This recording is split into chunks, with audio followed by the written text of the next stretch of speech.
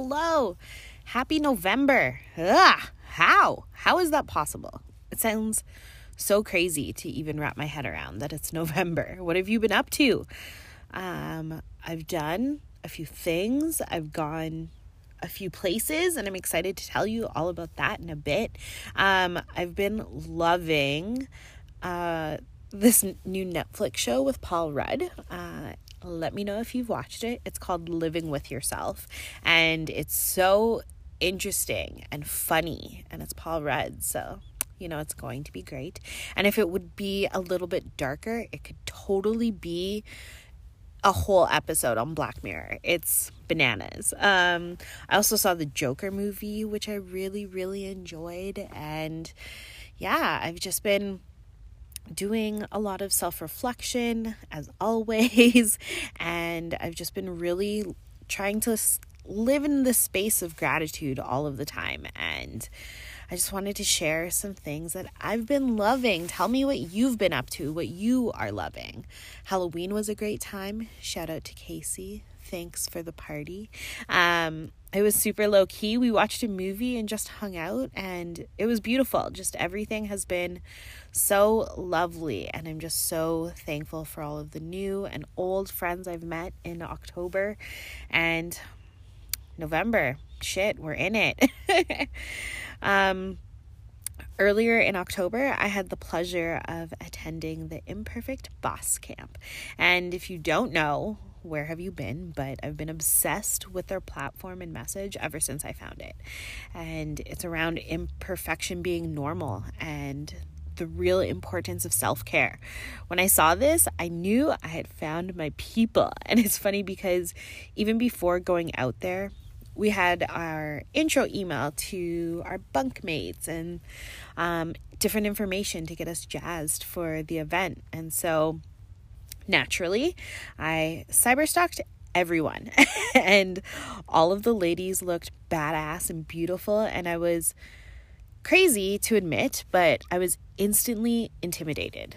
And they just looked so secure and confident in their own skins and stories. And I had believed this thought deep into my bones, even up until I got there. And it was that I am not the type of girl to have girlfriends, which is also crazy because I do have girlfriends even now. So I don't know why I just latched on to that old story of my past, but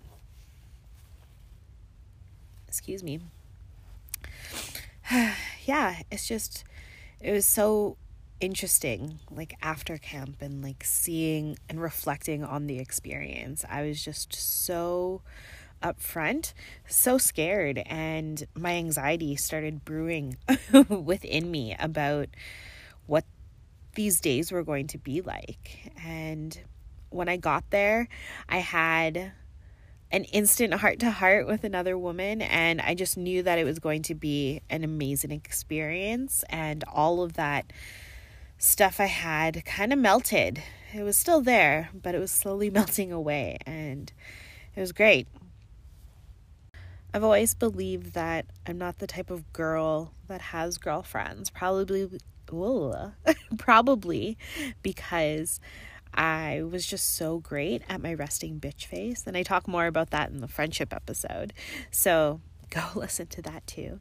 But I was just noticing that a lot of the women I was meeting built up walls and they were too intimidating, and I didn't feel welcoming. And then I realized that I was putting up those walls and those assumptions around people. And so camp was such a liberating experience. And at first, my anxiety kept creeping up and telling me this old belief: KDC doesn't have girlfriends, right? And when you're surrounded by 88 other amazing women for 3 days, you don't really have a choice but to make friends in that situation. And it's wasn't until I started talking to people and opening up myself that I started to realize that we all felt unseen at one point in our lives, and we were afraid to live out the truest versions of ourselves. And camp was a place where we could all just be. And yeah, it was beautiful. I don't even know. It was, and online it looks like everybody has their shit together most of the time, right? But those squares on IG and those tweets and Facebook updates don't make us human. It's all of the shit that happens in between. And social anxiety can be a real thing, and I've grown to look at it as an extreme fear of judgment from others. And this is where I was coming from when I first got to camp. And I had an anxiety attack during the dance section during one of the days. And this dance thing was just for fun. And it was just us. And even amongst safe people in a safe space, my anxiety still happened. And at first, I had the first part. I was good. 3 steps. Awesome. I had it down. It felt weird, but it felt good. And then she added more and then more, and I couldn't keep up. I didn't get it. My body wouldn't move the way my brain was telling it to, and I felt frozen. I wanted to run the fuck out of there. I wanted to leave, but all those smiling faces kept me there. And to be honest, I'm stubborn as all hell. And I just wanted to try so that I could say that I did. And I remembered a conversation I had with my partner before I had left. And I told him that I was anxious. And his response was simply, "You signed up for this." And yes, he was completely right. I flew across Canada and put myself in this situation, and I didn't want to come home and mope and think of all of the moments that I chose to isolate myself, because I knew that that anxiety would have been so much worse than the anxiety of being there in that space. And I had signed up for this, and yeah, he was right. I'm an introvert at heart, and even though I am very welcoming, it's that initial contact and walking up to someone to say hello, I have the hardest time with. And even more as an introvert, just thinking of how much energy that goes into reaching out and making those types of connections. Like, I already feel exhausted, but I, again, chose to be there. I wanted to be there, so that meant trying. So I brought my anti-bitch toolbox with me and remembered that this is what I signed up for. And my anxiety couldn't lie to me because I knew I wanted to be there. So things that helped me, my toolbox included, I was asked to be the airport greeter, and I was so nervous, but at the same time, it helped me give a reason to talk to people. I could set a welcoming tone for everyone flying in, and I knew that, yes, of course, I wanted to do that. And I wanted to make sure that I didn't bring a lot of things to camp, so I relied on a carry-on and a backpack only. And so I chose my outfits on purpose. Obviously, I wanted to be comfortable, and I couldn't wear summer wear, right, during Canadian fall. But just like I teach kids to look for people that are wearing their favorite color or has something fun on their t-shirt and then go talk to that person, that's how I dressed. That's what I thought of when I was picking out my outfits for camp. I picked out talking pieces. Like, I wore my Canadian made shirt that says Polite AF on it. I wore my favorite sweater and my go-to hat, right? And those are the things that make me feel confident and approachable. And so that's what I brought with me. And I would also try to give out genuine compliments to other people as an icebreaker, whether it was, I really love your outfit. I was listening to something you were saying at lunchtime and I thought it was really loving and kind and funny, or just anything, because I'm such an observer of people. And so sometimes in a big crowd, I can't always turn it on right away. And so I would just observe and then go and tell them like one-on-one how much I appreciated them as a human, right? And that just feels really good to tell people how you feel about them. I remember going to one of my mentors' homes to take their family portraits, and I just broke down and was telling her how in love with her I was, in a sense, that she just really helped me in my life, and she helped me look at play in such an important way that molded me as a human. And I was just so thankful for that interaction. And it was just so I was just filled with so much love that I wanted to share that with all of them. And that helped redirect my anxiety, because I just wanted to come from a place of love. There are times for sure that I get real stuck in my anxious thoughts, and it is definitely, for me, catastrophizing. I'm always thinking of worst case scenario, like no one at camp is going to like me and I'm going to have to go home early. I'm never going to be able to show my face again. Or I'm going to lose my job and end up being homeless. No one's going to hire me as a coach. Another thing that keeps me stuck in anxious thoughts is self-blame. So thinking that everything is always my fault, or irrational worries, usually around other people's expectations or things I don't even have control over. Or I'll replay events that caused a feeling.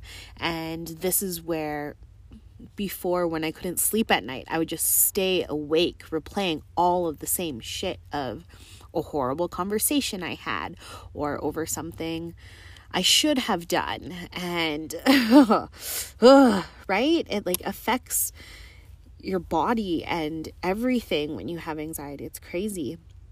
Or I would also think that they are better than me, right? That comparison, and they won't want to be friends with me, right? Because they're better than me. And that was camp was such a revelation around that, because no one was better than anyone. We were all on such the same field in a way that everyone was just so accepting, and no matter where you were in life, everyone was just so ready to be there for you.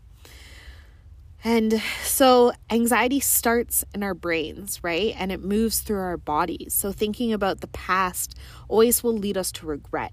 And anxiety about the future is worrying about the what ifs, right? All of it's just worry. And even though it feels like you don't have control, you can choose again. You can show up. You can give acceptance and love, and then be open to receiving it. And I think that was my biggest lesson from camp, was I had mastered kindness to myself, but kindness from others is a new thing for me.